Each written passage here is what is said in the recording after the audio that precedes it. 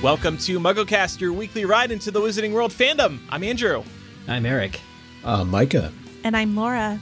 On this week's episode, we are discussing the brand new Fantastic Beasts: The Secrets of Dumbledore trailer. Woo woo! And if you're new to MuggleCast, well, welcome.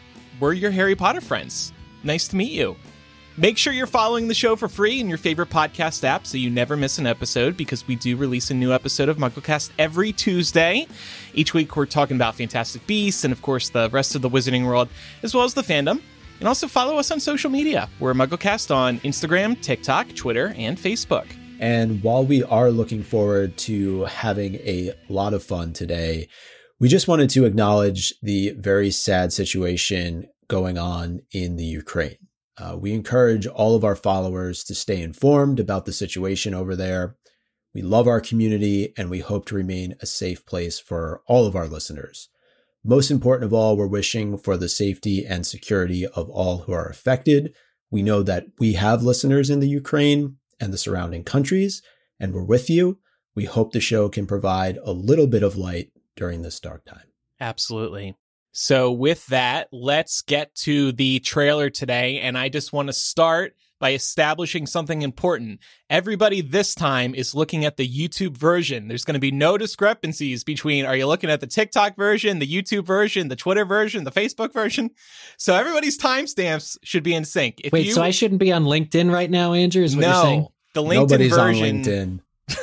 The LinkedIn version is not what we're using today. So when we call out a timestamp, we are referring to what we're seeing in the YouTube version. There were differences between what we saw on the Twitter versus the YouTube version. That's the only reason I bring that up. 2 seconds. I may have used Twitter to begin with, so there might be a slight discrepancy, but we'll figure it out. I have faith in us. Oh no, you can deal with it. You can figure it out. I'm not looking. So what we're going to do today is just go basically in order of what happens in the trailer. So that should make everything as easy as possible. The trailer opens with Harry Potter Dumbledore, Michael Gambon Dumbledore, saying that memory is everything. Without it, we are blind. Without it, we leave the fate of our world to chance. Is this a new line? Honestly, that crossed my mind too, but it No. must be from Half-Blood Prince, right? Yeah, I remember it being actually from the Half-Blood Prince trailer. I don't know if it was actually in the movie, but I definitely remember it being in the trailer. I found myself wondering when I saw this, because this is not the first time we've seen an allusion to older Dumbledore, particularly from this point in Half-Blood Prince. Is this a heavy hint that recovering memories will play a role in this movie? I'm thinking specifically of a scene that comes a little bit later in the trailer where it looks like Grindelwald is extracting a memory from Yusuf. Right, we talked about that scene before. I find that to be a really optimistic theory, that this whole Michael Gambon as Dumbledore thing directly ties into the plot of the film. That's very optimistic. For me, I feel like it's a pitiful attempt to get that Harry Potter connection going, like we've been talking about ever since Crimes of Grindelwald marketing campaign. People confuse everyone, like tie it to Harry. That's the only way it's going to sell tickets. So Michael Gambon's appearance and his voice in this trailer speaks to me of sick desperation. But I love the idea. I love the idea that it could be because memory will be a part of this plot, like an important plot point. I'm just trying to be optimistic. I didn't know how it was going to work. I think that's a great idea. I was like, yeah, because otherwise it's just like Dumbledore is telling the tale that happened to him 60 years ago. It's like maybe the movie opens with Gambon around like a fire. And it's just like, let me tell you the story. Oh, I hope not. I don't think it'll be anything I don't like think that. it's When gonna I be was like that. sexy, let me tell you. They used to call me Dumbledore. Yeah. But No, I mean, I really tried. I mean, trust me, I have a lot of questions and we will get to them, but I tried to go into this sort of like with an open mind, because we've been pretty open on this show about how Crimes of Grindelwald was not an ideal movie. putting it diplomatically. Convoluted mess? Yes. And I'm afraid that I'm seeing some similar themes in this trailer, but I'm also trying to note where there might be some room for optimism. So that's my approach for today's discussion. We'll see how it goes. I like the open-mindedness. I do too. I think that this, I come out of the gate really strong, but I think overall the trailer is really exciting.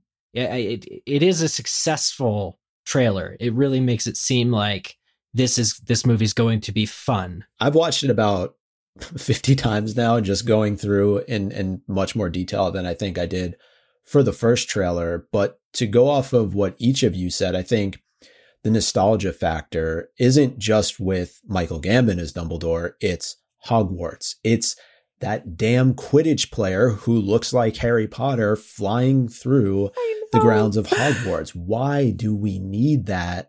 I'm sure I'm going to look back and I'm going to say, oh, that's why we needed it. But honestly, to me, it's a pull-in. It's the plot is pull-in. going to center all around that guy. No, We're going to know that guy's name by the end of this film. That is an establishing shot when they return to Hogwarts at some point in the movie. It won't be relevant. They did the same thing in Crimes of Grindelwald. They showed the Quidditch pitch for like 3 seconds. I know who it is. It's Tina.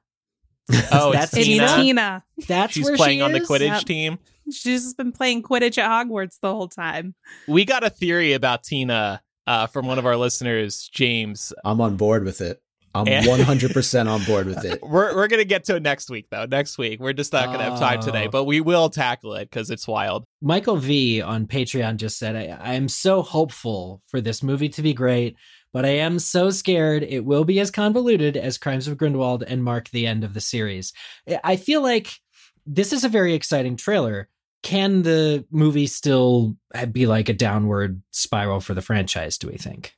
I don't think so, because as we've brought up before, we have noticed, and it's at the end of this trailer too, Fantastic Beasts, screenplay by J.K. Rowling and Steve Kloves, based on a screenplay by J.K. Rowling. Story by Steve Kloves took one look at J.K. Rowling's screenplay, said, Joe, I hate this. He went file new, doc, and he started from scratch with J.K. Rowling.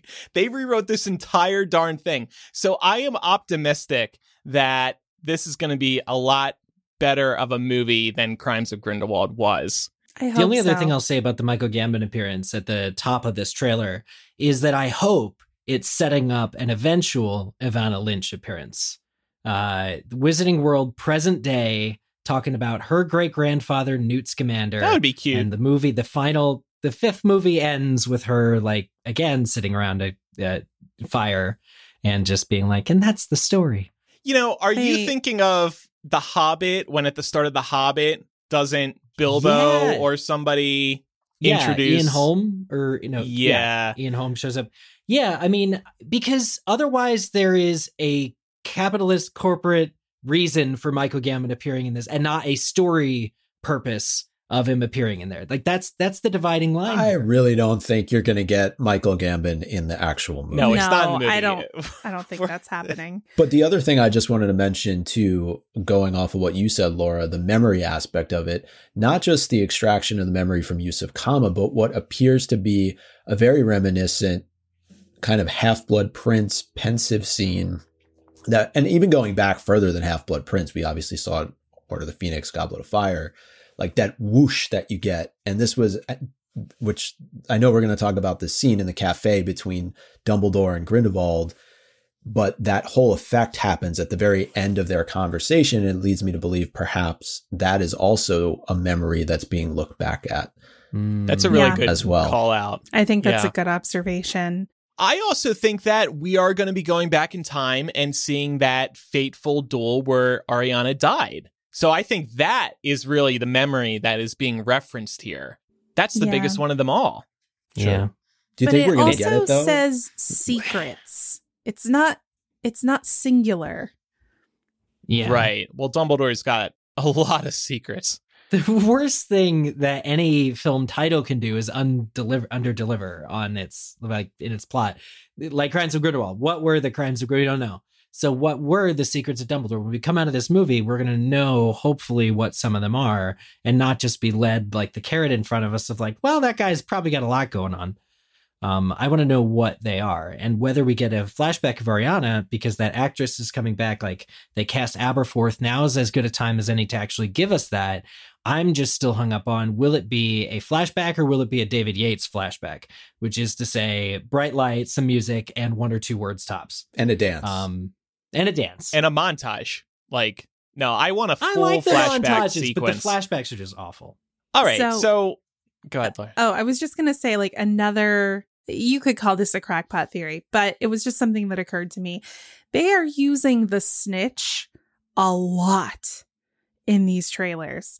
And given we know Dumbledore and Grindelwald when they were young, they sought to find the Deathly Hallows in their youth. We know the Resurrection Stone ends up being inside a snitch. Is this a hint that we're going to hear more about the Deathly Hallows in Secrets of Dumbledore? I feel like we were, because weren't they using the Deathly Hallows symbol last movie, 2 movies ago? The letters, the font. Yeah, too. Yeah. Well, and let's not forget, this is going to be really weird because the bonus Mugglecast that we recorded last week was about the alternative titles to the Crimes of Grindelwald, and one of them was the Master of the Elder Wand, which is one of the Deathly Hallows. Well, that, Dumbledore and Grindelwald weren't together for that long, if they were ever together, but their relationship centered around this pursuit of power through the Hallows. And so Deathly Hallows being the 7th and last Harry Potter book, you get to it at the end. For Dumbledore and Grindelwald, their story is the Deathly Hallows. That's their entire relationship together. So that's going to end up being more prominent, I think, throughout this series. Mm-hmm. Well, if nothing else, we know the snitch is a good place to hide something small. So maybe the Blood Pact could be hidden inside of there. Yeah. Would it fit in that thing? I don't know. The Blood Pact looks stone larger fit than in the there. snitch. Why not the? Oh, maybe. Oh, that's true. There is a shot of Dumbledore kind of like juggling the snitch or grabbing it. It looks pretty small to me. Yeah, it's like fits in the palm of your hand type deal. And the Blood Pact is like a little bit too long for that, now, I think. But magic. Laura, you have me really thinking now because I'm going back to Deathly Hallows and thinking of the things that were left in Dumbledore's will to the trio. We see not just the snitch in this trailer, we see the Deluminator as well being used at one point. So I wonder, are we going to see the Tales of Beetle the Bard as well? Maybe. You can see all those Horcrux books? The Invisibility Cloak? I don't know. Yeah. So speaking of the Blood Pact, we see something that is wrapped around Dumbledore's hand at about 13 seconds into the trailer. And then we get a very similar shot. It's a wider shot at about 1:44, confirming that this is actually the Blood Pact that's kind of wrapped around his hand and kind of goes up his arm a little bit. But it's done in a very similar manner to, if you remember in Half-Blood Prince, when they do the unbreakable vow between Narcissa and Snape. It's kind of like that same woven nature to it. So I wonder if that's kind of a tip of the cap to fans that the Blood Pact has kind of a very similar nature to it that the Unbreakable Vow does. I think so too. When you've made as many movies as they have set in this world, there's that visual language that they can rest on the laurels of what they've done before by saying, we've got this situation where these characters are intertwined. How did we show that? Well, how did we show that before? And then they can use some magic looks similar. Like there's that visual language of what memories look like and don't look like, which is why in the last trailer, it was very clear what was happening between Grindelwald and Yusuf, even though it was an extreme close-up from like over one of the characters' shoulder. So yeah, I just think at this point, we've become accustomed to like seeing and like understanding. I think the people who made this trailer know that we would kind of intuit some of what the certain magic is. Even if we don't know what it is, we've seen it before. The necklace kind of wrapping around his arm multiple times and then crawling up his hand. I think it also just sort of symbolizes the grasp that this pact has on him. Yep. I like it from that angle alone, but I like the Unbreakable Vow idea too. I mean, the big difference between the two, of course, is that this is a physical thing, whereas the Unbreakable Vow, it's like, it's not. Yeah, you can't see it, but it's there. It's but I guess I just wonder if there are any differences between the two apart from the physical aspect of it. I mean, if they essentially perform the same function, why have two? Like, I feel like there has to be something that differentiates a blood pact from an unbreakable vow. And hopefully we find out what that is in this movie. Maybe one you can break, the other you can't. Yeah, maybe. You can break without dying.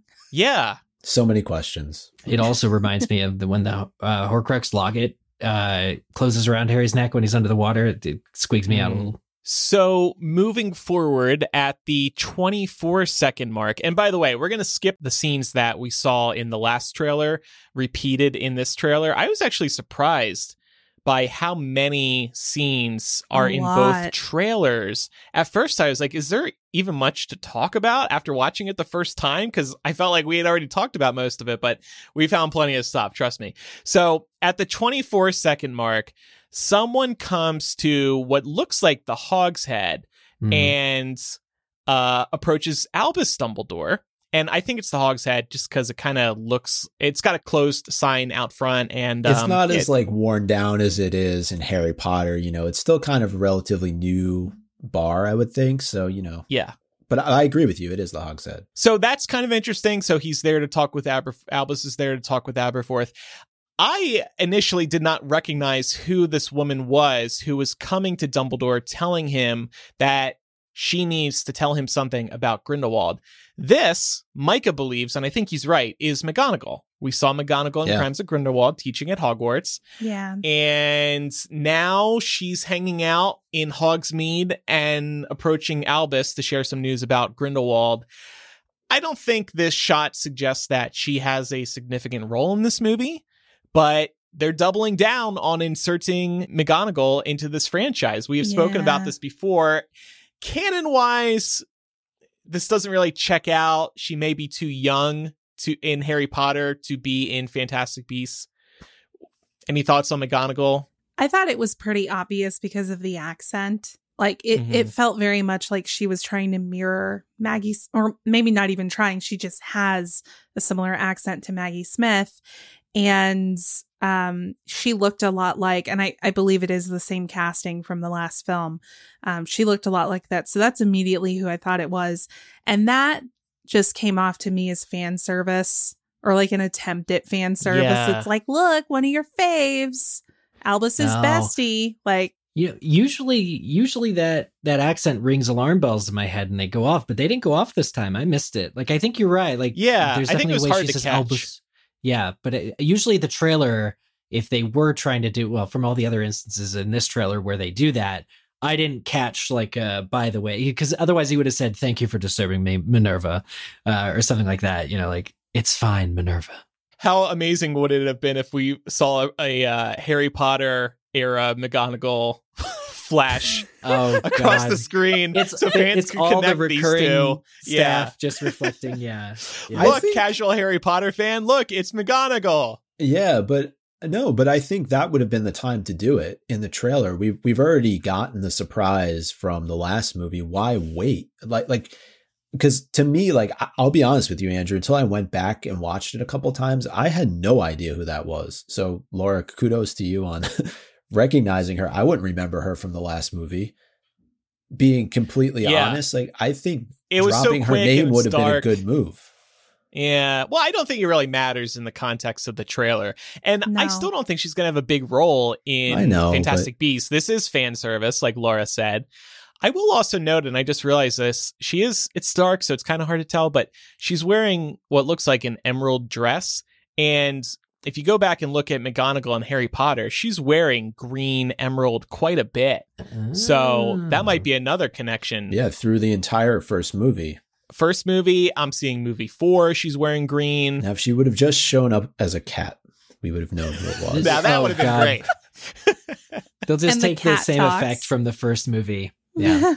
So then, skipping to 28 seconds, we see a phoenix flying to Credence. He's on a cliff. I guess it looks like he's at Nurmengard. Yeah. And I don't know, Laura, you kind of had a thought about the phoenix here? Yeah, so we see this phoenix a couple of times in the trailer, and I'm wondering, it looks like it's on fire. It's burning. Is this phoenix molting, as Dumbledore referred to it? AKA, is it about to begin its death and rebirth cycle, which might symbolize things to come for Credence? Maybe Credence reborn. gets a chance at redemption. I think you're right. It does look like it's molting. Yeah.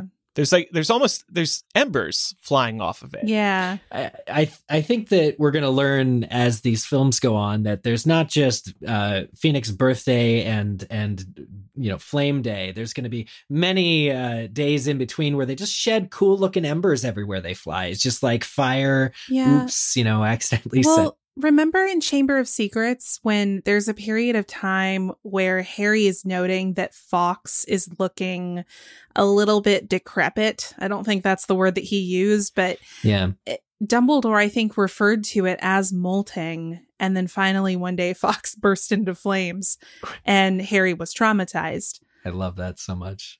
So maybe. Sir, your bird, it just caught fire. Oh, and about time too. So much. Do you think we might get a Phoenix battle? Like a battle between two Phoenixes? Not metaphorically speaking. speaking. Kind of cool.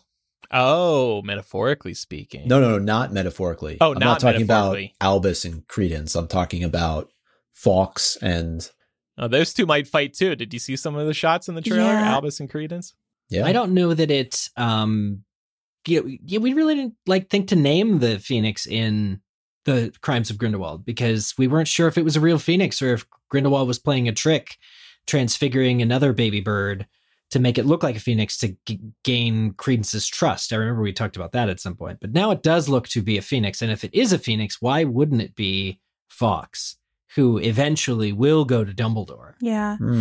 And what's interesting, this idea about maybe there being a battle of phoenixes, I don't know how much there is to that, but I will say that between imagery for the trailers and the new posters that have come out recently, that figurine of the phoenix that we see is shown in each place differently. In the teaser trailer, it was like a splash of water. Remember, we were analyzing is that to do with the prophecy about the eagle soaring out of the water or something like that? And on the posters, it's fire. So I don't know if that means something or not. It might not mean anything. Well, 4 years ago, they thought water looked really cool. And now they're thinking fire looks really cool. Fire's in. What's trending right now? Fire. I think it also has to be noted that this Phoenix does appear to be cool with hanging out with Credence. So I think that has to say something about this bird being legitimate and maybe even Credence being a Dumbledore of some sort. That too, yeah. But I mean, even going back to what Richard Harris's Dumbledore says, they're very loyal creatures.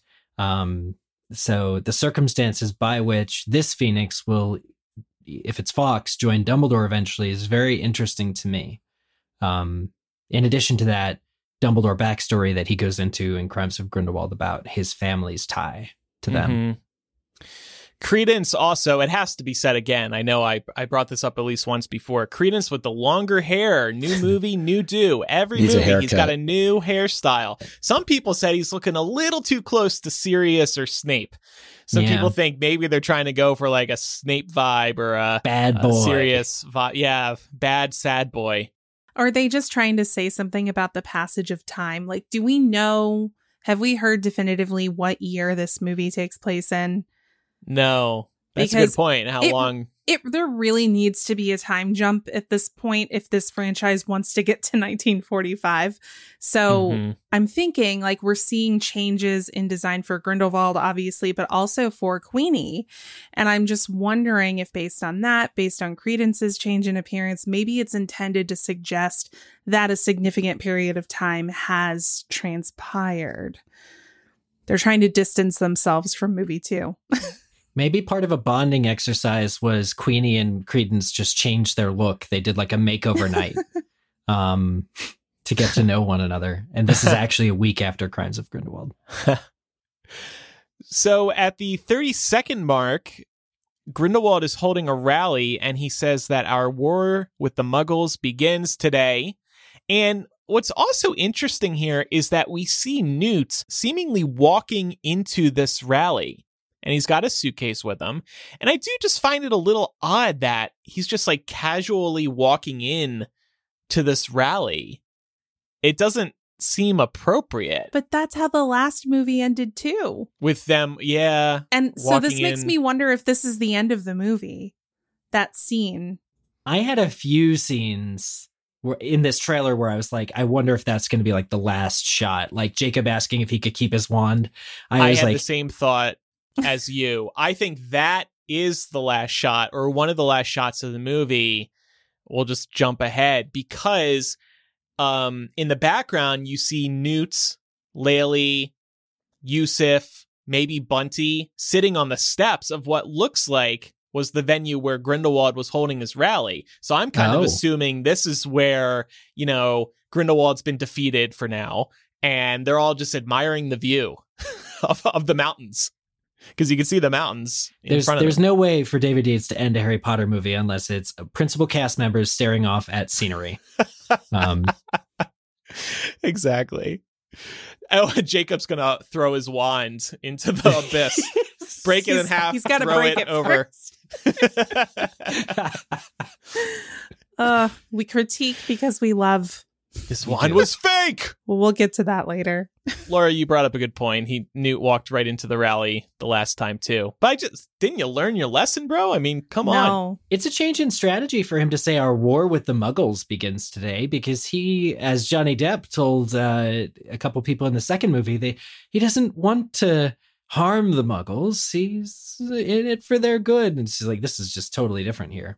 Yeah. But I also wonder, though, too, depending on exactly where we are in the timeline, is World War II already underway? And if it is, that could also be another reason as to why Grindelwald is choosing to now kind of flip his position. We know that really deep down, he was never really for the Muggles to begin with. But this could just add fuel to the fire. That's a good point. Yeah. It's also reminiscent of some real life, nefarious historical figures who kind of began their political careers seeming like they were out to, better the lives of everyone, but they didn't actually mean everyone. We know that these stories have relied heavily on that historical context. So I think this will come into play with this film too. At the 44-second mark, probably one of the funnier clips in the trailer, Laylee Hicks. Remember, this is an Ilvermorny professor played by Jessica Williams, a huge Harry Potter fan herself. She comes to New York to enlist Jacob to help fight. And Jacob says, as he's walking into his bakery, I said I want out and I want out. He slams the door shut in Laylee's face, but then he walks further into his bakery, and who's standing there? Laylee. And she says, you do know I'm a witch, right? She just kind of apparated. It was really funny. Jacob is a mood. He's like, I've already fought in a war. I just watched my girlfriend go off and join Wizard Hitler. Like, I'm not, he wouldn't he wouldn't have the historical frame of reference for Hitler at this point, I don't think. But he still has experience with that. And I just love his attitude of like, F this. I'm not doing it. Yeah. Yep. I'm interested to know how she goes about convincing Jacob to return to the cause again, because he does seem pretty adamant about the fact that he does not want to get back into this whole wizarding war again. So curious what persuades him. I also really love, if you look behind Eulalie, there's a sign, I think it's on one of the counters, that says help not wanted. So he must really be in a mood. I can't wait to see that. I hope it's not just played for laughs. Obviously, the sheer utterances that come out of Dan Fogler in this trailer is a reason to watch this trailer. But I really want to see the Jacob that's been burned basically by Queenie in the Wizarding World, because we see from other moments in the trailers how excited he is to be in the world again. There's clearly a reset that happens, but it's important for me to see that these characters' actions in previous movies have stakes, that there's a natural fallout, that Jacob can be upset and be allowed to feel those things that you would naturally feel, and not just always be that happy-go-lucky sidekick buddy to Newt. But one of my big questions is, why do they need Jacob to begin with? I'm actually kind of shocked that Lily / Dumbledore is enlisting Jacob. It must have everything to do with Queenie, and only to do with Queenie. Yeah. Or Newt. Or Newt? Yeah, because at this point, Newt and Jacob are the closest. Like, Newt might still be closer to Jacob than he is with his own brother. And so what, it's like emotional support? If Newt's in trouble, I think Jacob would want to know. My emotional support muggle? Yeah. I mean, everybody's got one. I got one. Do you got one? Yeah. You know, there has been the ongoing theory about maybe Queenie is a double agent. Maybe she's under some kind of spell or potion, going back to the tea drinking scene in the second film. So I could see Dumbledore maybe thinking that Jacob is the link that he needs in order to get Queenie back on the right side of things, whether she's cursed or whether she's legitimately on Grindelwald's side at this point. Just really proud of my emotional support muggle joke. Please clap. Come on, that was clever. Laura missed. Did you miss it, Laura? Laura was thinking about her theory. I was thinking about my theory. I was thinking about my point. I like it though. Emotional support muggle. Can we get a shirt that says that actually? Can that be like a Patreon benefit? Patreon benefit, yeah. We probably couldn't sell it. Warner Brothers would sue us, but No, yeah. Or emotional support nomage. I bet they haven't trademarked that awful word yet. What about emotional support baker? Ooh. Sure. Oh, that's good. That's good. Yeah. They can't sue us for that. Nope. Pair that with my emotional support pastry. So we do get a little bit of playback of the scenes that we saw in the first trailer with Jacob getting his wand. I will say I didn't notice the first time how Pickett kind of also like presents it to him when Newt says that it's his. We also get a kind of a cute, giggle water moment from him. I don't know if he actually drank it or that's just how he laughs sometimes. But then at 1 minute in, we get kind of a shot of Team Grindelwald, as I'm referring to it as. We do see Queenie, but we also see Yusuf. And he's a little bit in the background, but he is there on the right-hand side. And I'm wondering, kind of going back to what you said earlier, Laura, when we see that like that extraction from him, his mind by Grindelwald, is he actually Team Grindelwald, or is he kind of being forced, maybe under the Imperius curse, maybe otherwise, to be fighting for Grindelwald? We know he's from an old family, and old families do have a history of not necessarily being on the good side of things. Yeah, that's kind of been my thought as well. I mean, it feels very much like a Voldemort parallel to be drawn if Yusuf is going to be so easily attracted to the other side. But I've also seen theories that Yusuf is also not doing this of his own free will. Maybe he's cursed as well, assuming that Queenie is also cursed.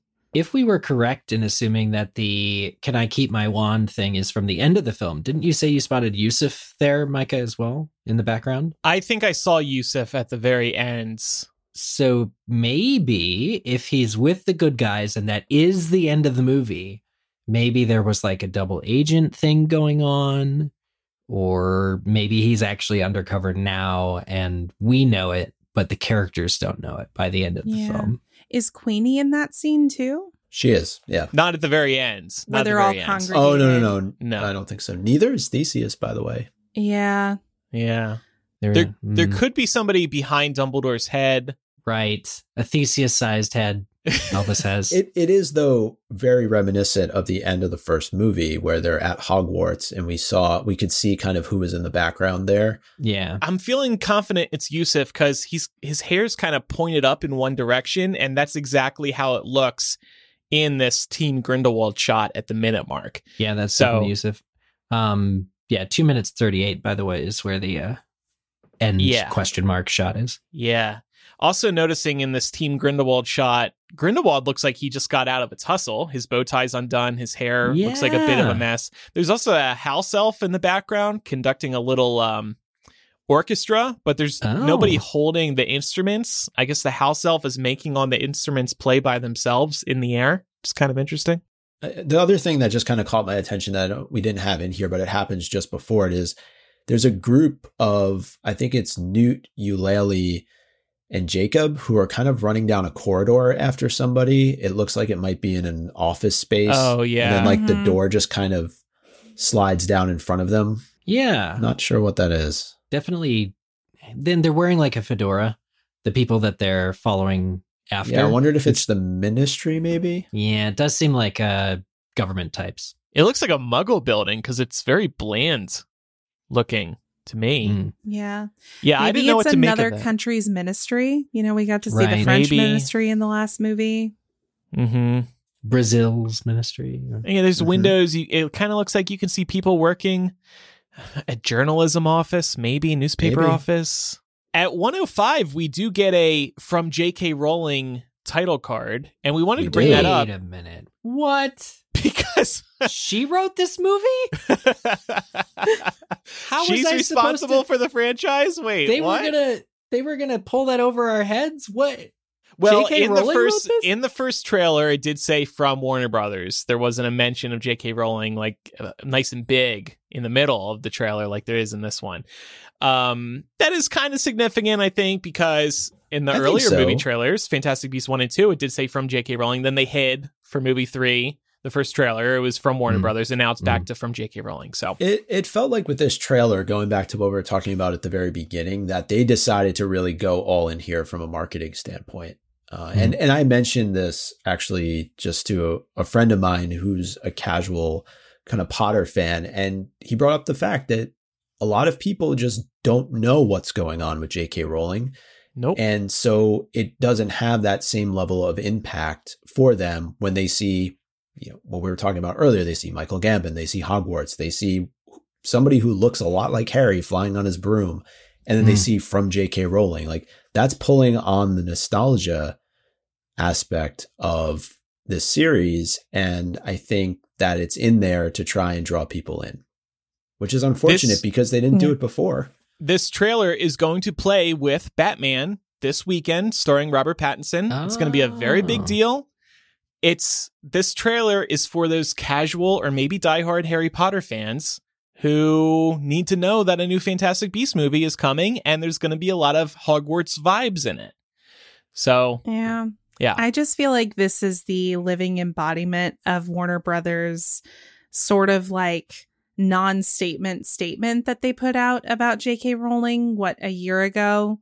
That was basically in response to transphobic rhetoric and saying, you know, at Warner Brothers, we value diversity and we want to continue to champion diverse stories. But it doesn't say anything about that. I feel like choosing to omit her name from the teaser trailer, but then include it in huge font in the main trailer is just emblematic of where their stance on this has been. That's just they my don't know opinion. how to deal with it. Yeah, I'm not trying to Yeah. get this show in trouble with WB. Like it's No. not like it's not like she didn't write this movie. It's like Right, but sometimes I think there's a case to be made for wanting to back away from J.K. Rowling because it's not a good look for several reasons and for many different people. So, Yeah. you know, if you're kind of on this fence about Fantastic Beasts and you're annoyed at Rowling's stances, then you see this and you get more turned off by Fantastic Beasts. I think that's the risk they take when putting Yep. something up like this. But it I is will only say 1 for me- second. yeah, it's 1 second. For me, I missed it until I read the document. I missed that it happened.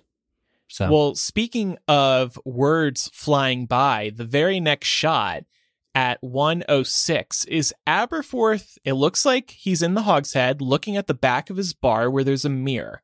This is the most interesting thing about this trailer to me. He's staring at words written on the mirror. It says, "Do you know?"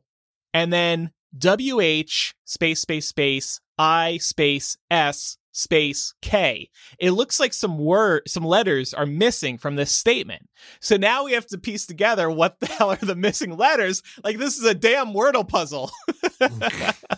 I know. And also the spacing between the letters is not consistent. So I feel like you could make a case for there being more or less letters missing from the statement. I feel like it's really open-ended, but I did put together some guesses and I thought we could take a crack at it today. I love that you took some guesses. Yes. Okay. So my first guess is, do you know where it's kept?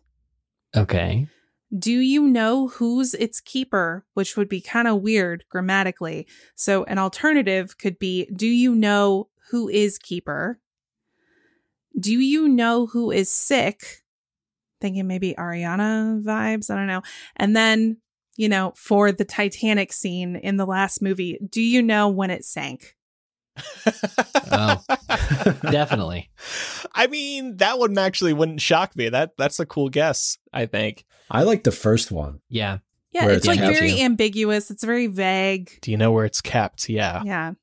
The blood pact, maybe, or a But then memory. who's communicating with Aberforth? Like, who's asking Aberforth? And why does is he, this like, on his mirror in the bar? what is it with Aberforth And and mirrors? Yeah. We meet him because he Ah. has Sirius's mirror that he gets from Dung that came from Grimmauld Place, but like another Aberforth mirror mystery? What's going on here? Man. I mean, they just rewriting the books we already read? What's going on here? I have another guess, and this is totally wrong, but okay, he's in a bar. The letters we can see are WHISK. We're just missing EY for whiskey. Maybe some drunk person just Do you? went to write, do you know where the whiskey is, or something like That makes sense. No, it's literally just, do you know whiskey? Whiskey is his goat. Yep, that's the goat's name after all this time. I love that. The goat's Oh name my really gosh. does have to be whiskey now. To me, It's canon. this is like right up there with the Chamber of Secrets has reopened. Like, it's giving me that vibe. Okay, so we'll continue to debate what the hell is going on with that. At 1:08, we get a line from Bunty. She says to Newt, "No one can know everything, not even you." I feel like there's probably some significant conversation being had here, but I have no Who clue is what it is. Bunty, though, to have all this information. She was a nobody in the last movie. Now all of a sudden she's like Dumbledore's confidant. Well, that's the thing. Dumbledore elevated her because Newt wasn't needing her for anything. And he was like, I could actually, maybe it's that Newt wasn't pliant like he wanted him to be. So he got Bunty to like go deliver all the lines to Newt to manipulate him to help him. Bunty or Tina? That's for next week's episode. Oh, yeah. That is the theory that was sent into us. Is Bunty actually Tina? Well, what would be the point of that? Just have Catherine Waterston come do the movie. Like, am I correct that there was no statement from either side saying that Tina or Catherine was not in this movie, and yet she's just been totally absent from everything, and nobody? Do we know why? Every Fantastic Beasts movie needs at least one good Polyjuice moment. So there you have it. Fair enough. and stage play. Don't forget the stage How plays. about Grindelwald? How are they going to explain his whole face change? Magic. I don't know, but yeah, I don't think they have to explain it, really. Yeah. I've already forgotten that he was played by Johnny Depp. And He is kind of a master of disguise. Like, he spent the whole first movie as Graves. So, Yeah, exactly. I think it's really smart, by the way, that Grindelwald doesn't have blonde hair in this movie. Like, don't try so hard to look like Johnny Depp's Grindelwald. Just go take it a different direction. And I he quite looks- like everything I'm seeing of Mads as Grindelwald. Same. Yeah. So at about 1:13, and I know this may not necessarily be new, but I found this whole Grindelwald sigil to be much more prominent in this trailer than I think I've seen before. So he clearly has a mark. It's like the back-to-back G's. And at one point it actually becomes, I don't know if animated is the right word, but you see kind of like, I don't know if it's like a snake coming out of it. We do see it being shot up into the air earlier on in the trailer by some of his followers. But this is clearly like his mark, even though I thought the Deathly Hallows was his mark. So I'm a bit confused. It's very James Bond villain to me. It actually reminds me of the double G's used by the villain Gustav Graves in Die Another Day. Well, actually, Micah, I'm zooming in and on the double G's on the front of the car. This is a car, right? Or yeah, I think It looks it's like a car. hood ornament. Yeah. And if you zoom in, I almost feel like you see the Deathly Hallows symbol in between the two G's. Oh my You're God, right. you're right. It and there's a is. wand. There you go. Oh so he's my still gosh. using the Deathly Hallows. Yeah. Well, and then that was his mark, right? That was what he graffitied it all over the school. Mhm. He just was obsessed with that mark. And so it's nice to see him using it. I think I said it was a snake. It kind of looks like a dragon, and it kind of looks like the beast that we see a little bit later on in the trailer, which I think is a wyvern. Oh, right. So I don't was know if gonna that's say, his beast. Could this be the Antipodean opali living again? It could be. Really hoping for that. No, it looks like a wyvern. You're right. But you're right, Eric. That car, too, now is very Bond villain-esque. Mhm. Yeah, he drives a sleek car now. He's like very... I bet he I don't doesn't know. drive. Who drives it for him? Well, actually, Yeah, funnily who's the enough, chauffeur? Credence? Mads- It's Credence. it's all of this talk about Die Another Day, but Mads actually played a Bond villain in Casino Royale. Yeah, yep. He was excellent in that as well. Credence totally has the chauffeur hair, come to think of it, in this movie, the longer hair. Oh, yeah. Just get Just- him some shades and a suit. And the hat. Yep. Definitely the hat. So, okay, speaking of Grindelwald, really interesting scene at 117. Dumbledore and Grindelwald inexplicably are meeting in, a couple of people have said a diner. This doesn't look like a diner to me. This looks like a fine dining restaurant. We'll look at 118, where it looks more like you're in a I'm still, when it's this looks when like a it's- fine dining restaurant to yeah, me. but in a second it lights up in flames, and you can Right. see that the way the booths are set up looks like a family restaurant. So I can see how it, even Where though do we every think table Dumbledore has likes to go? Chili's? Applebee's?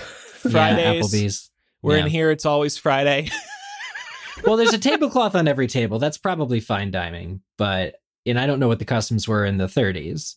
Maybe Yeah. it's a cafe. But still, when does this happen? Because this is exciting. This is these two men meeting, and the purpose of these scenes. It's like Charles Xavier meets Magneto. It's like we're mortal enemies. We clearly have a few more films before we can end one another.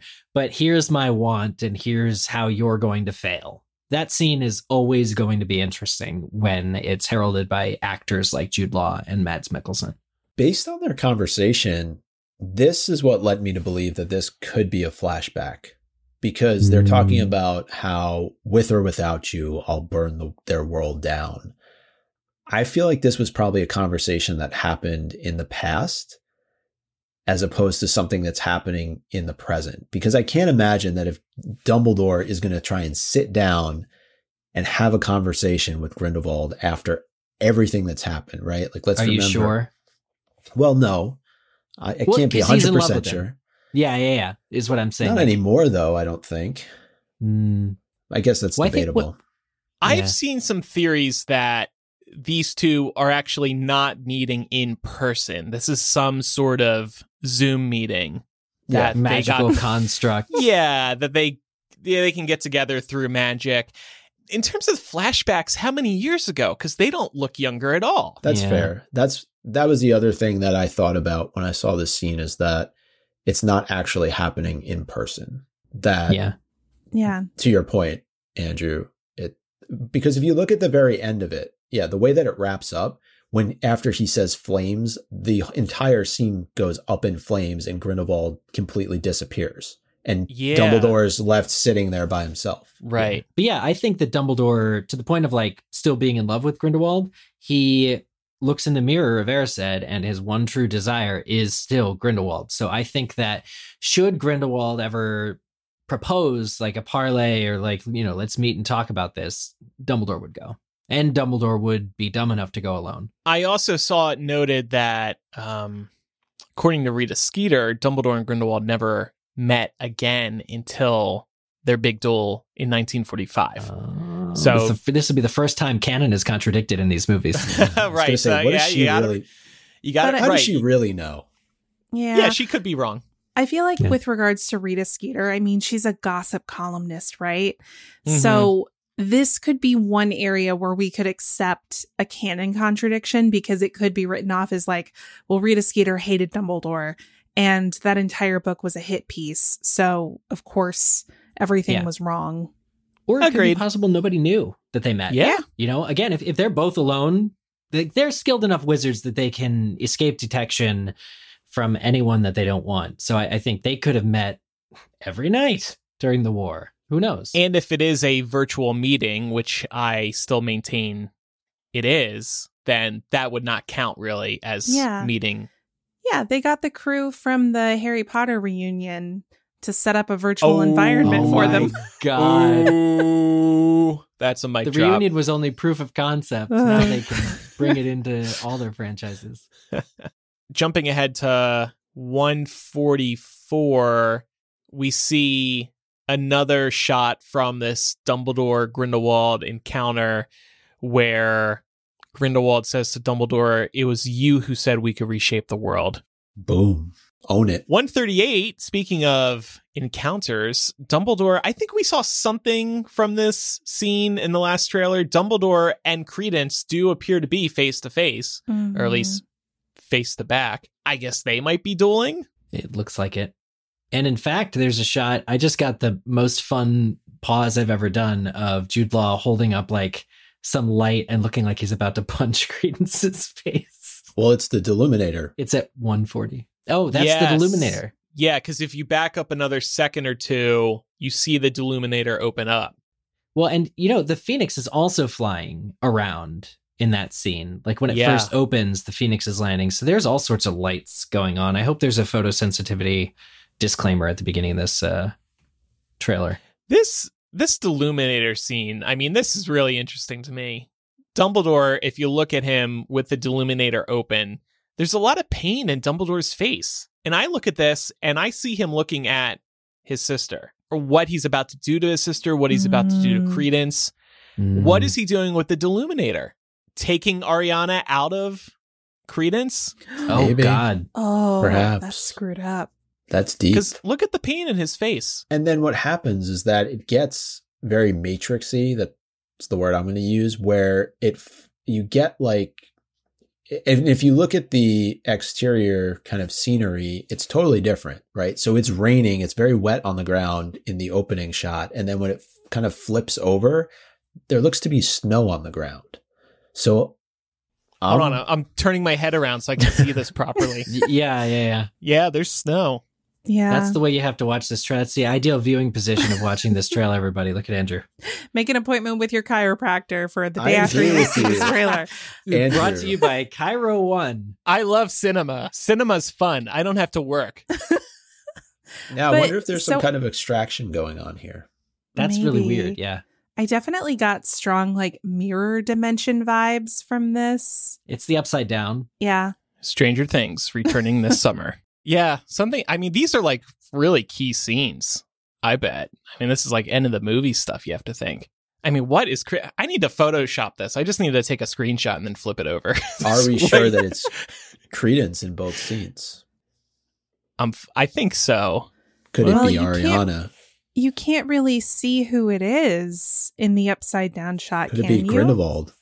Here's something I also thought was interesting. 147, there's this mountainous region along a river, and there's a hole going through a mountain. The reason I wanted to call this out was because they also released a new poster for Fantastic Beasts today, and you see this particular location or something very similar to it on the left side of the poster.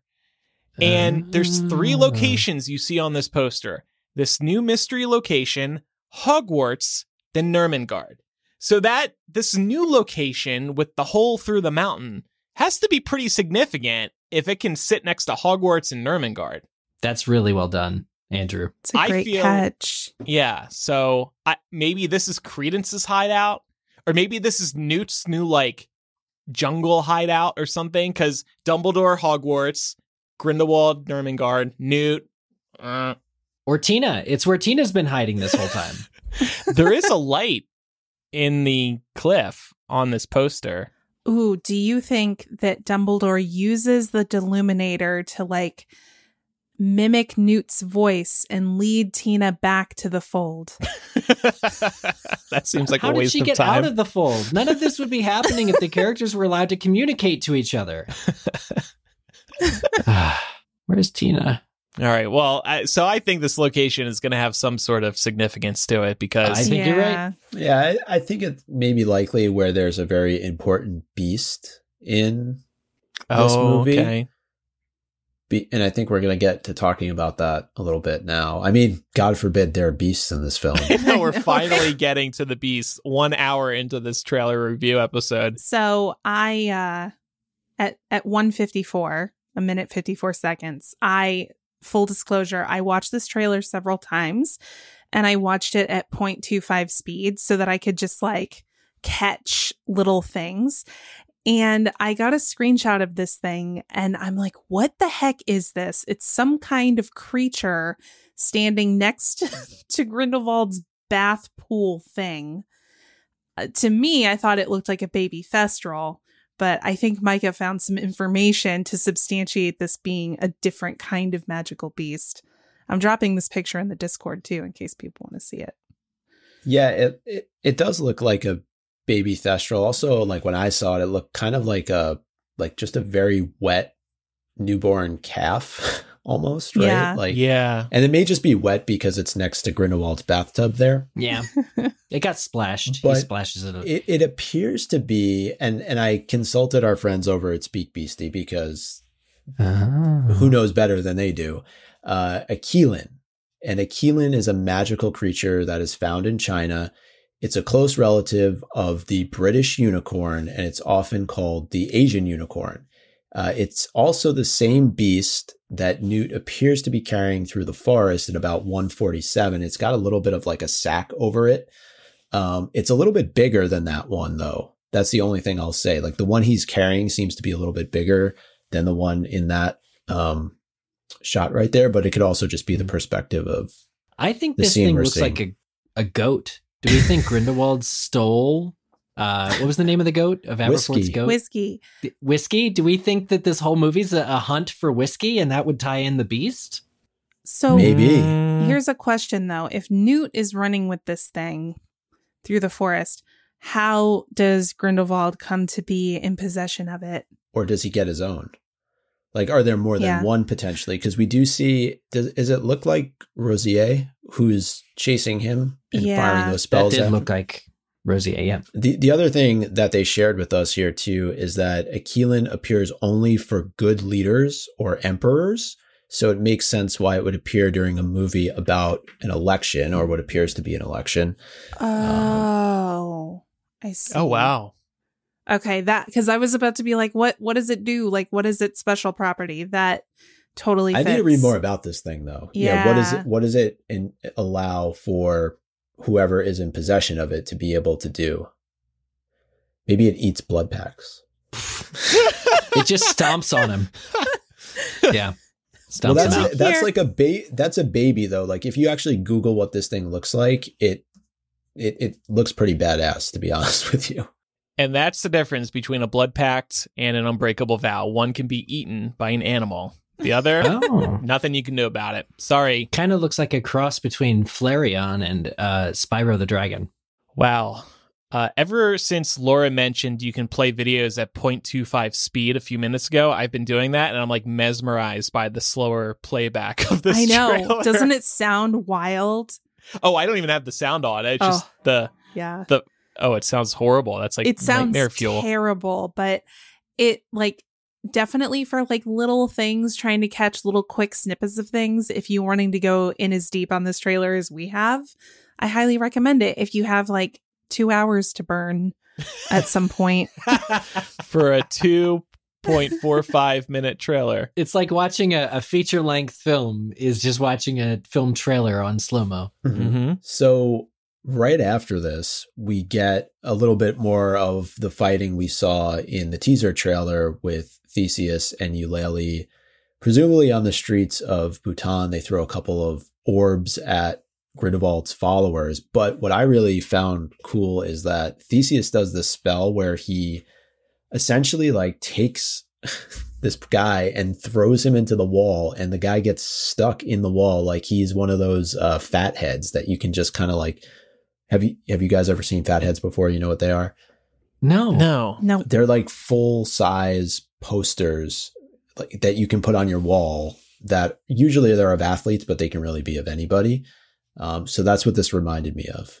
He suddenly looks like he's been painted on the wall. Yeah, exactly. That wasn't a human. Yeah, he was kind He's of like moving around.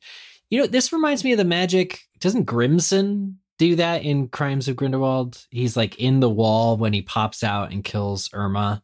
He goes into some kind of interwall realm thing. I don't know how I feel about this magic, but it's definitely something you're trying something new. So that's kind of neat. wall magic was in the early 1900s. What we're learning. Yeah. Well, it makes you wonder what's on the other side of that wall, or what is within that wall that would allow somebody to be in it. Like, and how does that relate to portraiture in the wizarding right, world? exactly. And then Ooh. it becomes a question of like, okay, we're seeing this like weird mirror dimension with Dumbledore and potentially Credence, and now people live in walls. Could this be like Space Jam 2, where they just bring in all the other IP? No, please. Yeah. Micah, you got one of your favorite shots, I think, at 202. I did. We hear Newt say that we're going to need help.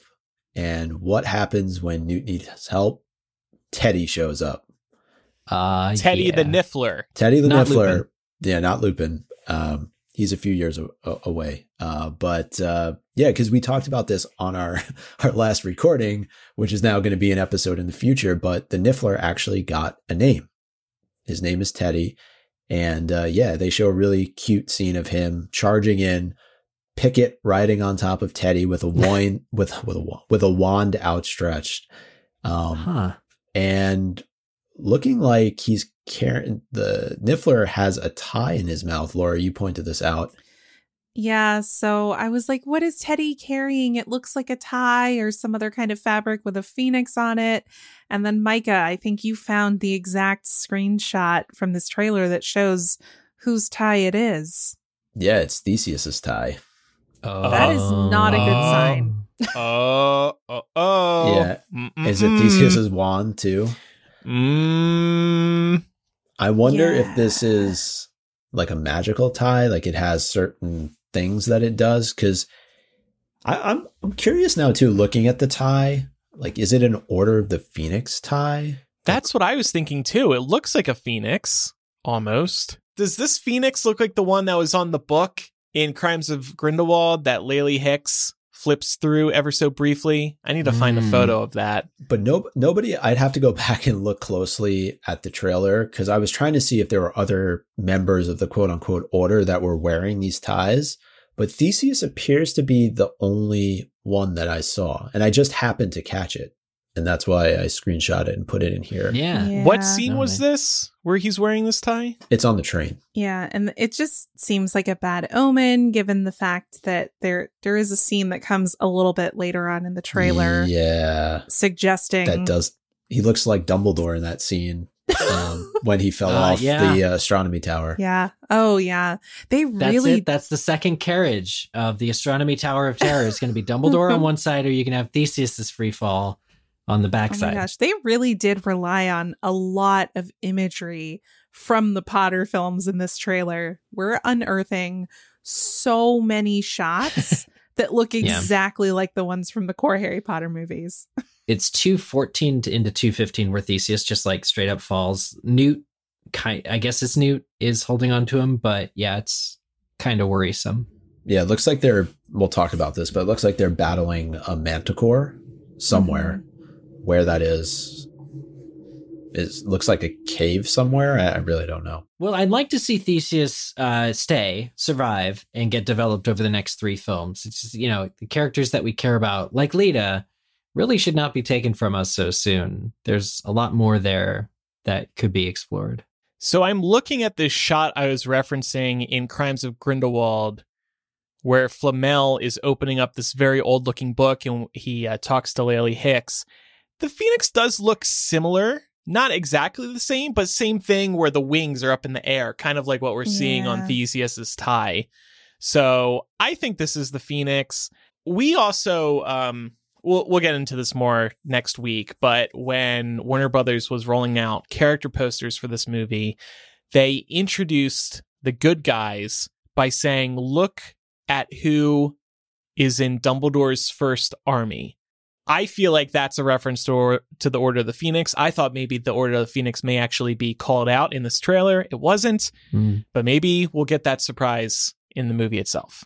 Yeah, I'm not going to go all doom and gloom on Theseus just yet. I feel like, that tie may have, if in fact it is reflective of the Order of the Phoenix and Dumbledore is in charge, that tie could have some kind of magical properties. If you look at Theseus actually in a few scenes just before that, like when he's with Newt, he doesn't have his tie on.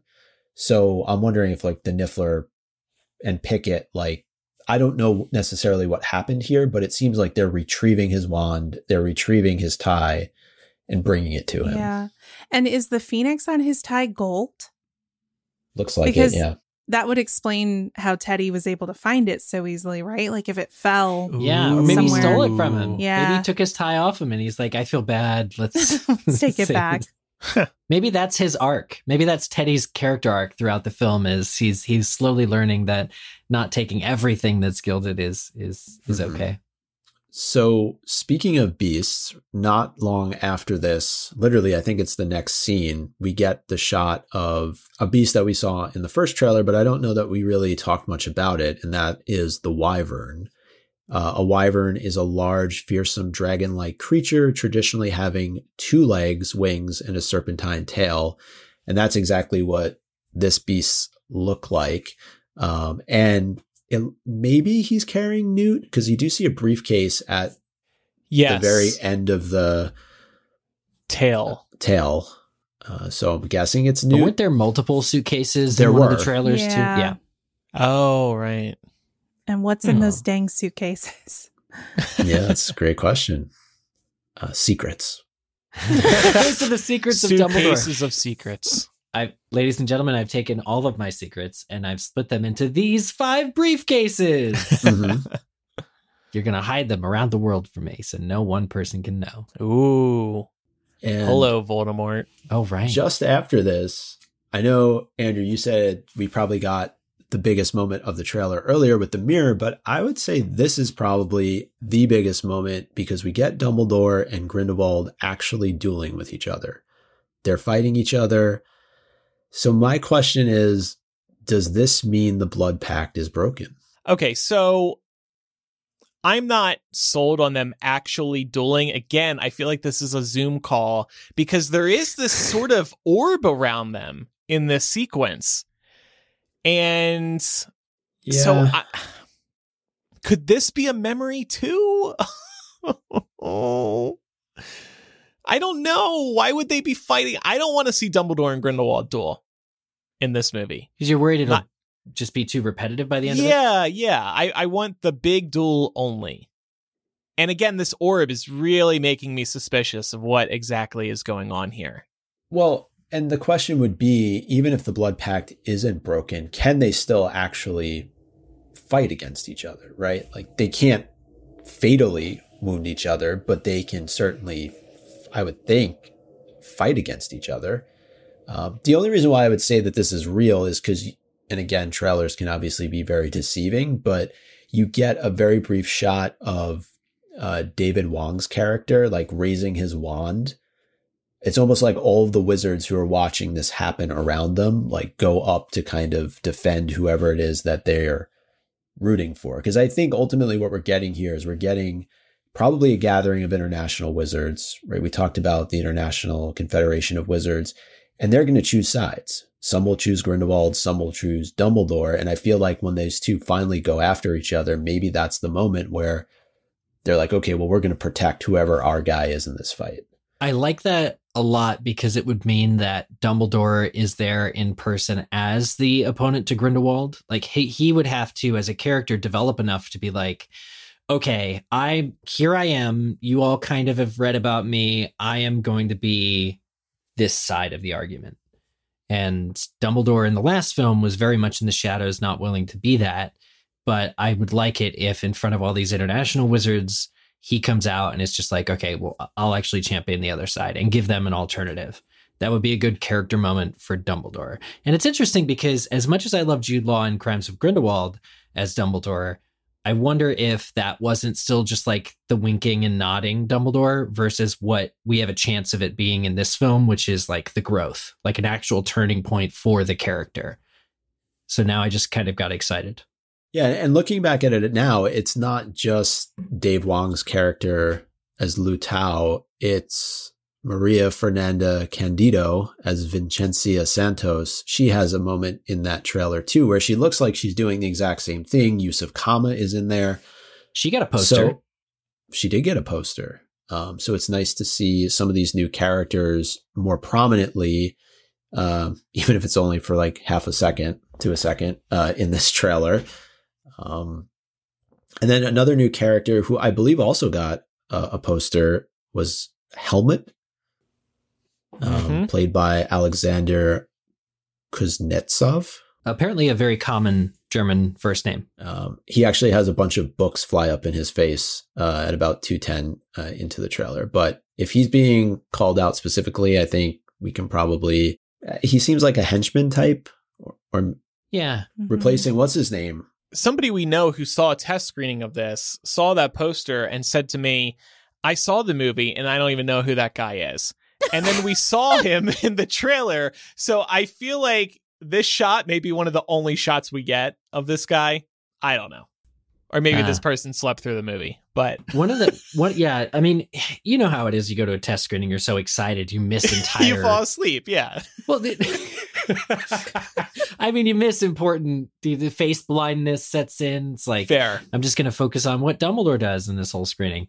One thing I like about all the Fantastic Beasts movies, including this shot that we're talking about with Helmut in it, when the books fly up in his face, like 211-ish, is that magic can be made from the mundane. So like, it's kind of like a prank, almost like get these books to fly up in your face, whether it's distraction or something, but it's common everyday household objects being used magically to either like achieve a getaway or what. I just like the practice of, it's not always beams of light hitting people. Sometimes it's just like, oh, I put a whole wall of books to like, they're going to fly at you. These canaries are going to try and tear your face off. Yeah. Like here, like, I just love the use of ordinary muggle objects being enchanted for a quick getaway, because that strikes me as being a very like street brawly type of magic. That's really exciting. Yeah. One of the books actually says, have a fiesta in a bottle. So it's funny that it kind of just like explodes out. And I think that's a decoy suitcase, by the way. So this makes me think this is another Seven Potters moment. Why they have so many suitcases and they spread them out amongst everybody, the goodies. Yeah. But why do they want the suitcase? Something's probably in one of them. Are they trying to get the Obscurus? Oh. Ooh, maybe. That is totally a briefcase. Yeah. That's a great catch. I didn't realize that. Dumbledore's secret is in one of the briefcases, and they're trying to pull a Seven Potters. So, they have a decoy so Grindelwald can't find the right one. He's like... No, there's a secret in every suitcase, but one of them's like how in third grade he cheated on a math test. And the other one's going to be like, I loved Gellert Grindelwald. And one is how to have a fiesta in a bottle. In a bottle. Yeah. Yeah, so let's talk about the Manticore really quickly. The next kind of two scenes play into it. At about 2:13, we see this beast. It's a highly dangerous Greek beast with the head of a man, the body of a lion, and the tail of a scorpion. We see mostly the tail of the scorpion. It's as dangerous as the Chimera and as rare. The Manticore is reputed to croon softly as it devours its prey. Manticore's skin repels almost all known charms, and the sting causes instant death. Uh-oh. right after this, we see Theseus kind of wrapped in the tail of the Manticore, free falling, a la Dumbledore from the astronomy tower. So not a good look for Theseus. It does not bode well, because even if he's being pulled down by the Manticore and Newt can save him, if he's been stung, he's not going to make it. Presumably. Right. Unless there's a phoenix nearby. I was gonna say. Here comes the That's phoenix. 2 Chamber of Secrets. Is it? It's not 2 Chamber of Secrets. Just a for me. smidge. Maybe it is, perfect. but that's all the more reason for them to do something like that in this series. Hey, it could be some ring theory, like they're really leaning heavily on Half-Blood Prince imagery at the beginning of this trailer. Maybe we get some Chamber of Secrets imagery with the I Phoenix. like that. I was thinking with the words on the mirror that it's very I am Tom Riddle, Tom Marvolo. Oh, or I am Lord Voldemort. Yeah. Interesting. I'm going to use those letters something in else. my Wordle guesses tomorrow. Can't wait. One of the last new shots, at least I don't remember this from the first trailer, is Dumbledore watching who looks like Fawkes as Fawkes is flying away. It's a pretty cool shot. It's almost like a dream sequence because it's so dark. Dumbledore is just staring as Fawkes is flying at something. I love this shot. I just love seeing Dumbledore watch his bird do something. It looks like he's got some task ahead of him. He appears stunned or transfixed or something. Like Dumbledore's just like kind of caught off guard almost, it looks. I can't wait to see how the Phoenixes are involved. And Or Foxes. talking about Phoenixes that look rough, this one definitely looks like it's about to be reborn. Yeah, very similar appearance to the one Laura was looking at earlier, with the embers kind of coming off of it, it looking like it's burning to an extent. And then it cuts to the title of the movie, and Laura, Secrets of Dumbledore, water phoenix behind it again. So they are still interested in their water imagery. But in the posters, it's definitely fire, right? You're right, yeah. Yeah. But doesn't that Fire play and off the water. alchemy piece as well? Two opposing elements. Yeah. Did any of you think too, when they said things are not quite what they appear, like my mind immediately went back to the end of the last movie? Yeah. Yes. Which we're all hoping we get some explanation to. Or maybe that's a little nod to Bunty is actually Tina. Oh. More on that next week, maybe. And then at the very end, we spoke about this earlier in today's episode. There's a shot, I feel like it's from the very end of the movie. Jacob says to Dumbledore, "Can I keep this wand?" There's also a shot, and this looks like it's from earlier in the movie. Dumbledore says to Jacob, "I trust you're enjoying your wand, Mr. Kowalski." This was the moment where the world's best "That's what she said" happened. Meg and I watched this. It was just, she's like, "That's what she said." Trust you're enjoying your wand, Mr. Kowalski. Well, he does seem to be doing some magic. We get a look at Jacob casting a spell. Well, not casting a spell. He's probably hitting a button on the wand and it's conjuring a spell for him. But it does seem to do something. We were speculating maybe the wand doesn't do anything at all, but it does seem to do something. I think it's a fake out. You don't think the wand can do anything? Yeah. I mean, it's hard for me to imagine why, if the wand is pre-programmed with spells, why would that be one of them? A storm cloud? Chaos at dinner? Yeah. Like, Yeah. what? So You ever want to get out of a dinner party? Hey, listen, you ever go to a dinner party and you see your exes there and you're like, "Oh shit, I gotta peace out." Wow. Because that was Queenie's very there looking at him. specific. Yeah. Yeah, And she looks does. kind of proud of him too, in like It's- a weird way.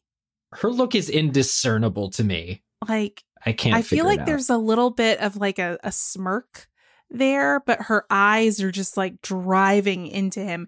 If we're meant to assume that that's who she's looking at, we can't tell for Right. sure. But I feel like there's no way Jacob's doing magic, or that wand would have that spell pre-programmed in it. Why? I feel like there's some other explanation. Or if Queenie is still in that trance-like state you're talking about, it would explain why she does look like she's there but not really there. Mm-hmm. I just wanted to ask about, I know we talked a little bit about the end scene with everybody kind of sitting behind Dumbledore and Jacob, but who is between Dumbledore and Jacob? It looks like Tina.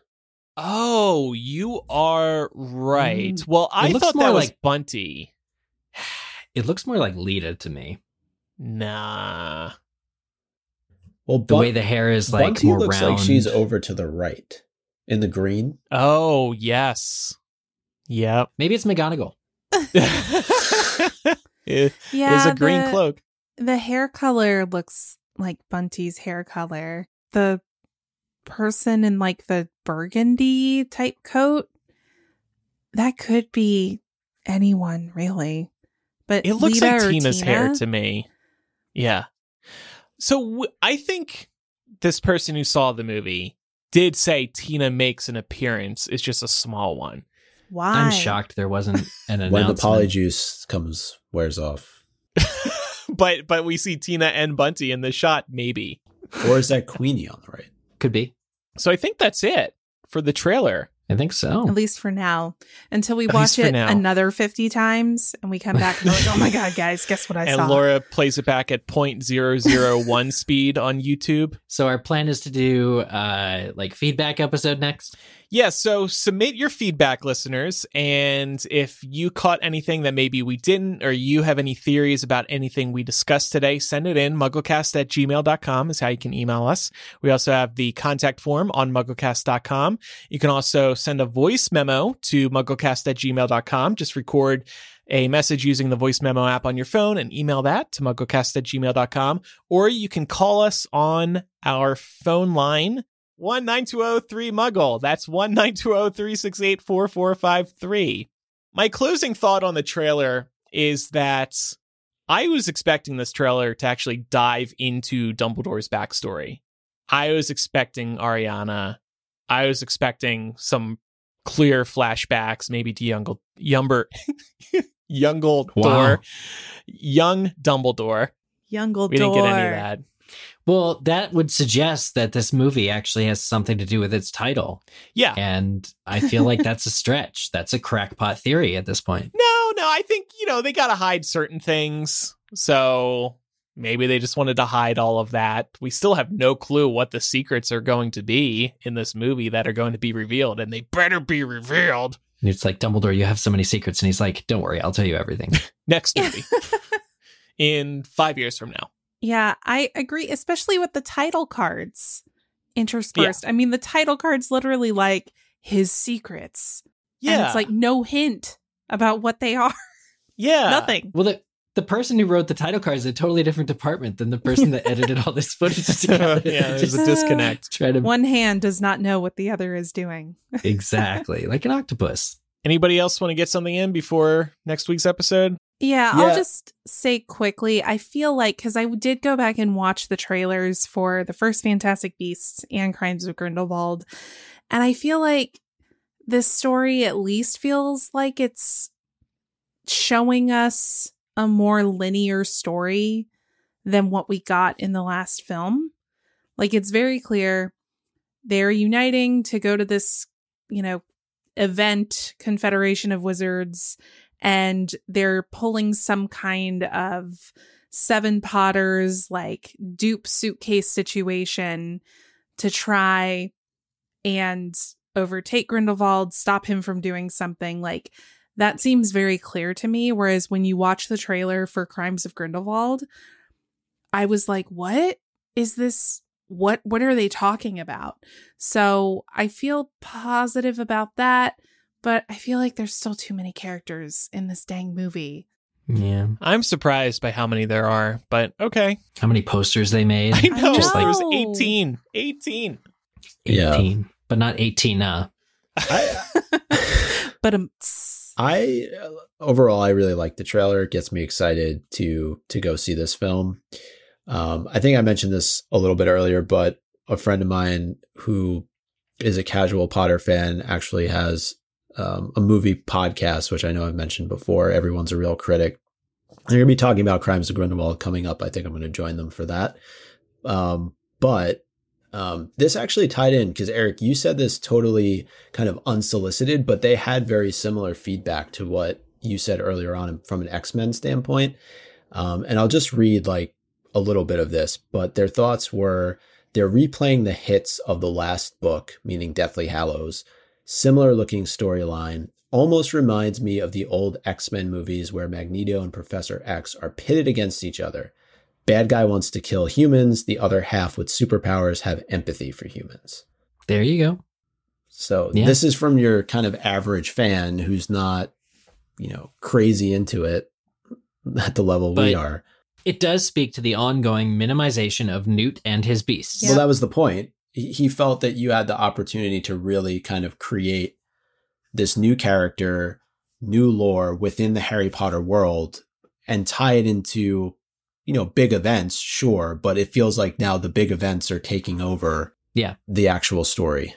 When watching this trailer, the first thing I said was, this would be actually a great trailer for a great movie set in like middle of a European war in the 40s in the Wizarding World. If it wasn't trying to be a Fantastic Beasts film, like this trailer is for a very good movie that has nothing to do with Fantastic Beasts.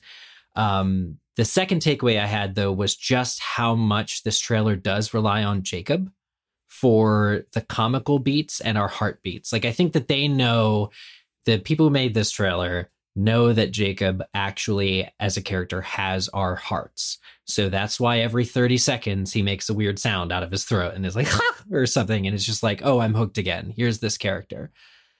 That struck me as being very intentional to break in like the Jacob happy beats. Yeah. Well, to your point about the minimization of Fantastic Beasts, I mean, look at the title card.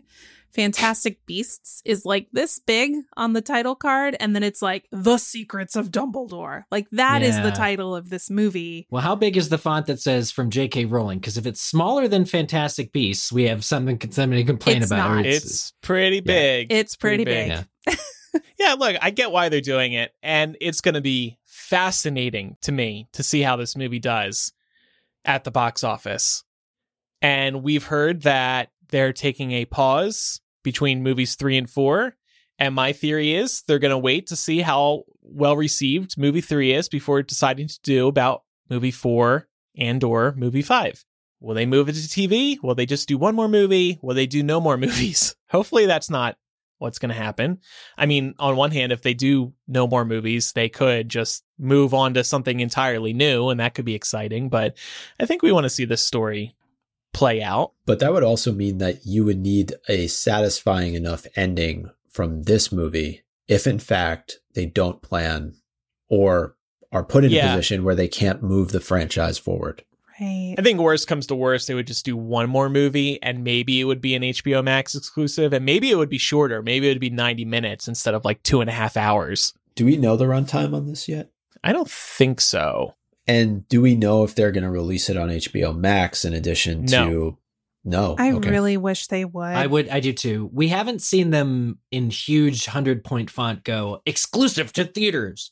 No, yes, they have. The have? promotional stuff says only in theaters. The posters and yeah. I don't want to go to theaters to see this movie. WB committed to all of their 2021 movies being released day and date on HBO Max, same day as theatrical. They haven't done that with anything here in 2022. That was 1 year only. They have committed to a smaller release window, so exclusivity window in theaters. So this movie will be on HBO Max 45 days after the April 15th release. That's a lot smaller of a window than what it used to be. So we will be able to watch this at home only a month and a half after it's released in theaters. That's nice for us. We'll be able to do a movie commentary pretty quickly. Yeah, subtitles, staring at every little shot, etc., etc.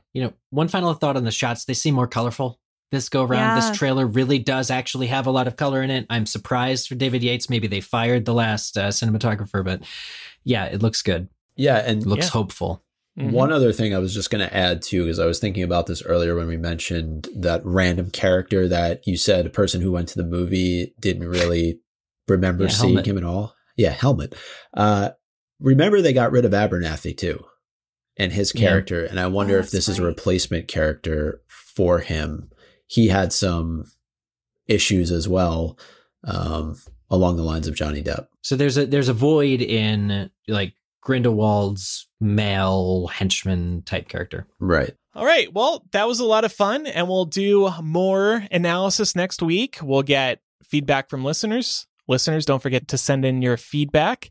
And we'll also discuss the new version of Cursed Child. One of our friends saw the new and improved Cursed Child. She saw it in San Francisco. She's going to join us next week. So next week, we'll talk about this new version of Cursed Child, and we'll talk more about Fantastic Beasts: The Secrets of Dumbledore. Also, we mentioned this earlier in the episode. Earlier this week, we released a new bonus MuggleCast installment on our Patreon. Some of the alternate Crimes of Grindelwald titles registered by Warner Brothers were revealed, and some of them are insane. I don't know what they were thinking. They're rough. And we laughed and cried over them, and we supported the good ones. So you can check out our thoughts on those alternate Crimes of Grindelwald titles at patreon.com/MuggleCast. We currently do a bonus MuggleCast installment once a month. We're coming up with a lot of fun ideas for the year ahead. So pledge now, patreon.com/MuggleCast. You can also pledge for a year up front, and if you do that, you will receive a 10% discount for committing to a year. And by the way, existing patrons, you can actually upgrade to that annual subscription, so you can get that 10% discount as well. You get so much on our Patreon. You get the bonus MuggleCast installments, you get ad-free MuggleCast, you get access to our live streams and listener communities, you get behind-the-scenes looks at the show, and so much more, including physical gifts. So patreon.com/MuggleCast. We couldn't do this without your support, so thank you, everybody. By the way, if you can't support us through Patreon, we appreciate A, your listenership, B, you sharing the show with your friends, sharing the show on social media, and also using the promo codes that we give out when we're talking about our advertisers. They're all great companies. We support them. We love them. And you can help us out by using those promo codes and links. All right, no Quizzitch this week because we have a weird recording situation going on. It's timey-wimey. Quizzitch will return. Maybe next week. The interim Quizzitch question is, what's your favorite part in the trailer? Email us. There you go. Perfect. 2 other reminders. Make sure you're following the show for free in your favorite podcast app so you never miss an episode, and leave us a review if they allow you to. Also, don't forget to follow us on social media. Our username is MuggleCast on Instagram, Facebook, Twitter, and TikTok. Thanks, everybody, for listening. I'm Andrew. I'm Eric. Micah. And I'm Laura. Bye, everyone. Bye. Bye.